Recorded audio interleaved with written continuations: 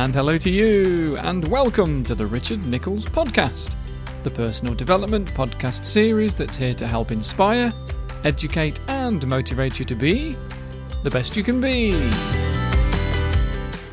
I'm psychotherapist Richard Nichols, and this is episode 171.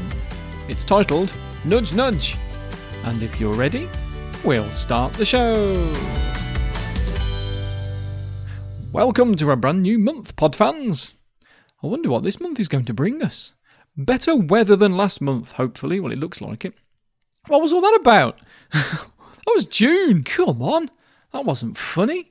Not when the rest of Europe had a crazy heat wave. Mind you, it looks like we're going to get a bit of it. So, about time too, because June wasn't funny. The other week was Midsummer's Day. Didn't really feel like it, did it? Not where I was, anyway.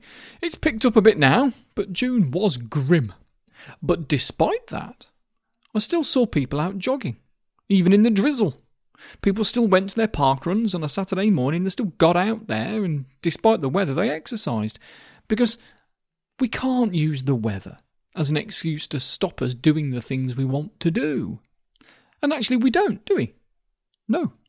We use it to stop us doing the things we don't want to do.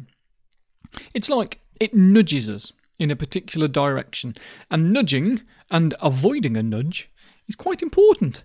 If you've never heard of the phrase outside of a Monty Python sketch anyway, you will do now, because to nudge in psychology means to subtly influence someone's behaviour, often without them even being aware of it, by altering the environment slightly. And it's surprisingly successful. The most famous test of it was done at Amsterdam's Schiphol Airport, where they used a drawing of a housefly, a little fly, on the men's urinals to encourage the men to aim better. And it worked. It cut the cleaning costs because the blokes were aiming in the right place to prevent splashing. And there was an 80% less spillage. Gross, but nudging like this works so much better than just sticking up a sign that says, "Will you stand still while you urinate, please?" Because reading a sign and taking deliberate action uses conscious thought. And conscious thoughts are easy to override because, by their very nature, they're conscious. You're making a conscious decision to stand still and urinate in the same spot, and so it's just as likely that when you're making those conscious decisions, you can choose not to. So nudging is more subtle, because it's pretty much outside of conscious awareness. It's the unconscious mind that's being nudged, not the conscious mind. You see, we have these shortcuts in our brain. They're often called heuristics, that allow us to make judgments and decisions more efficiently. It's why stereotyping exists, and even prejudice, because of that. Because we use these mental shortcuts to categorise and classify people. We make assumptions about somebody before we've really met them, and these assumptions are not at a conscious level. So many experiments use nudges to influence participants in some research. They use it in all sort of psychological stuff. There'll be some sort of nudging, whether it's because a large plate will make you eat more food, or maybe something more significant like getting people back into work before their self-esteem gets any lower. For 40 years, the Job Centre here in the UK, they ask people who are unemployed, "What did you do last week?" And they get answers. Often it's, "Well, I did my best." Turns out, if you ask them, "What are you going to do next week?" they get back into work sooner. Nudging really does work. That's why the UK government set up a unit called the Behavioural Insights Team, headed by a psychologist called David Halpern, to use nudge theory to improve government policy and save money. And it does. One amazing thing they did was change how the Job Centre sent messages about somebody's job interviews. It's really common for people not to turn up at job interviews for lots and lots of different reasons, too many to go into in a 15-minute podcast episode, but literally only 1 in 10 would normally show up for their interview that the Job Centre had arranged. Turns out, if you treat someone as a human, they're more likely to think that they deserve a chance at getting a job. So instead of, here is your automated text message telling you about your job interview, you send them a message that says, "Hi Jeff, it's Joan. I've got you an interview at B&Q on Friday at 1 p.m. Good luck." The amount of people that turn up for the interview goes up by 270%. Nearly 3 times as many people go to their interview. That's amazing. Now, the choice to go or not go was always there, just as the choice to choose an unhealthy snack over a healthier one in a supermarket is always there. But if the unhealthy one is on a higher shelf that we need to stretch for, and the healthier one is right there in front of us, we're actually way more likely to choose the banana over the hobnobs. It's sometimes called choice architecture, and sounds a bit manipulative, and actually, it is. But it's nothing new. Governments have been nudging us to behave in certain ways for decades. Things go on in our environment that make it seem as if it's our own choice to do something, when we're actually being nudged into it by somebody else. That's why we have white lines down the centre of our roads. Because prior to 1920, cars would go round corners and crash into each other. Our brain doesn't like effort. It likes decisions to be made easily and efficiently. Our brain uses way more energy than other animals' brains do, so it creates these shortcuts, these heuristics, so as to conserve energy. And we need to know that that's how our brain works, so that we can manipulate ourselves. If we can make decisions unconsciously that steer us to where we want to go, then we've got more strength of mind to achieve even more. Like the supermarket experiments. Having a fruit bowl in your kitchen, on a work surface, and biscuits in a cupboard will mean you're more likely to choose the fruit if you're peckish. That's why the UK adopted the idea of having cigarettes hidden from sight in shops, so that you're not nudged into buying them.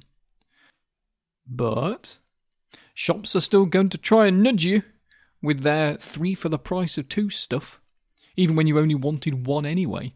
Now you're walking out of the shop with 3 bottles of Lucozade you don't know what to do with, and you haven't got the bus fare home. You want to be nudged into doing things that help you, not hinder you. So if there's something you want to do, what can you do to make it easy for yourself? As easy as possible. If there's something you need to avoid, how can you make it more difficult to do it? If you know that writing in a journal for 10 minutes in the evening 2 or 3 times a week helps you with your mental health, then make it easier to remember to do it. Keep a notebook on your pillow, so you actually have to move it out of the way before you get into bed. Maybe you want to get up half an hour earlier, so you can go for a run before work. But past experience tells you that you'll probably just snooze the alarm and fall back to sleep. Then make it hard to do that. Put your alarm clock far enough away from your bed that you have no choice but to get up and turn it off. You're far less likely to snooze it, and more likely to actually get up there and then. You still have a choice, but the default decision becomes the one you actually desire in the long run, rather than the short-term gratification that comes from putting it off. Make it easy for yourself to become the version of you that you want to be. If you know that your smartphone contributes to you not achieving your goals, then deliberately keep it far away from you. Get into the habit of having it in a different room so that it's out of sight. Smartphones, they're a bit like bookmarks on your internet browser. Just right there. For you to go straight to it if you need to, without any efforts, just click, there it is. And if something is a drain on you, then it needs an extra step to do it, so that you can catch yourself easier and say, stop. What do I want to see happen right now? That's why things like Freedom work so well. If you don't know what Freedom is an app that works for PC, Mac and iOS that blocks web traffic from sites you want to cut down on, like social media. It makes people more productive because although you can override it, it takes longer to go into the settings to change it than it would to gain the instant gratification from checking your Twitter notifications. So you end up doing something else instead because, yes, if you're writing an essay or notes for a podcast or a book, I speak from experience on all of those things, believe me, you need a break. Maybe only a couple of minutes, but you need a break. But social media is designed to nudge us in ways that make them money and make us zombies. But if you need a break and you just stand up instead, if you go and get a drink of water and stare out of the window for just a few minutes, you'll get more done than if you logged onto social media or fell into a YouTube rabbit hole for an hour. If you can structure your life so that the best choice for you is also the easiest one, then you're going to succeed in achieving your goals a lot sooner and with more faith in yourself. Because here's some surprising news. Optimism isn't always a good thing. Too much optimism can create this background feeling that everything's going to be okay by itself. And it's not. It's okay because we make it okay. These things don't happen by themselves. Essays don't write themselves. Books and podcast episodes don't script themselves. But humans are naturally optimistic. And there's quite a bit of research into that because we want good things to happen to us. So we do have this optimistic bias that steers us towards the positive outcomes. We overestimate things that go in our favour and underestimate the stuff that doesn't. Quick experiment for you. For those who live with someone and share the housework, especially if you're listening to this with them, that would be amazing right now. Because I want you to think, only think, don't mention it yet, but just think about the percentage of housework that you do. Somewhere between 0 and 100%. Obviously, that's how percentages work. How much do you do? Now, if when you add up the total between you, and it doesn't come to way more than 100%, then you're very much in the minority, because it almost always does. In the same way that 90% of drivers claim to be better than average at driving, and 65% of people report being of above average intelligence, you think, what? That's not how averages work. It's often called in social psychology illusory superiority, or the superiority bias. It even makes us overestimate our chances of surviving a serious illness. We genuinely do lean towards being better than average at surviving life-threatening conditions. When we don't have one, that is. If we do, we tend to shock ourselves into dealing with it realistically. But if we don't have any health problems, we genuinely believe that, well, if we did, we'd beat the odds. This is why, at worst, it could be so easy to not have treatment for something that could end up saving your life. Or at best, you put off till tomorrow what could easily be done today. As is so often quoted, do not wait to strike till the iron is hot, but make it hot by striking. And if there's anything you can do that nudges you in the right direction so that you can make the iron hot first, then do it. Even if all that means is getting a fruit bowl, or putting your running shoes and jogging bottoms in plain sight, ready for the next day. Or a post-it note on your bedside table that says, you are good enough. Sometimes that's all it takes to nudge you to where you want to be. So that's your homework for July. Nudge yourself along. Let me know how you get on. And if you enjoy this podcast series, please consider becoming a patron by going to patreon.com/Richard Nichols. You don't have to subscribe to the $7 weekly episodes and hypnosis tracks level. There's a simple $1 per month level just to say thank you, if you like. And if you do, I'll be very grateful indeed. You'll be in good company. And if you do want more episodes, then consider joining the $7 level. And Patreon will give you your own podcast feed address for you to copy and paste into a podcast app. I lost a patron recently. I don't know who you are, because the exit surveys are anonymous. Otherwise, I'd email you to help you out. But I lost a patron because they didn't know that they could listen in an app, just like the other podcasts. And you can. For Apple devices, there's obviously Apple's podcast app, or Overdrive, that's quite good. And for Android, there's Podcast Republic and Podcast Addict, which are both great. Do let me know if you know of any other ones that are really good for putting private feeds in, and I'll spread the word.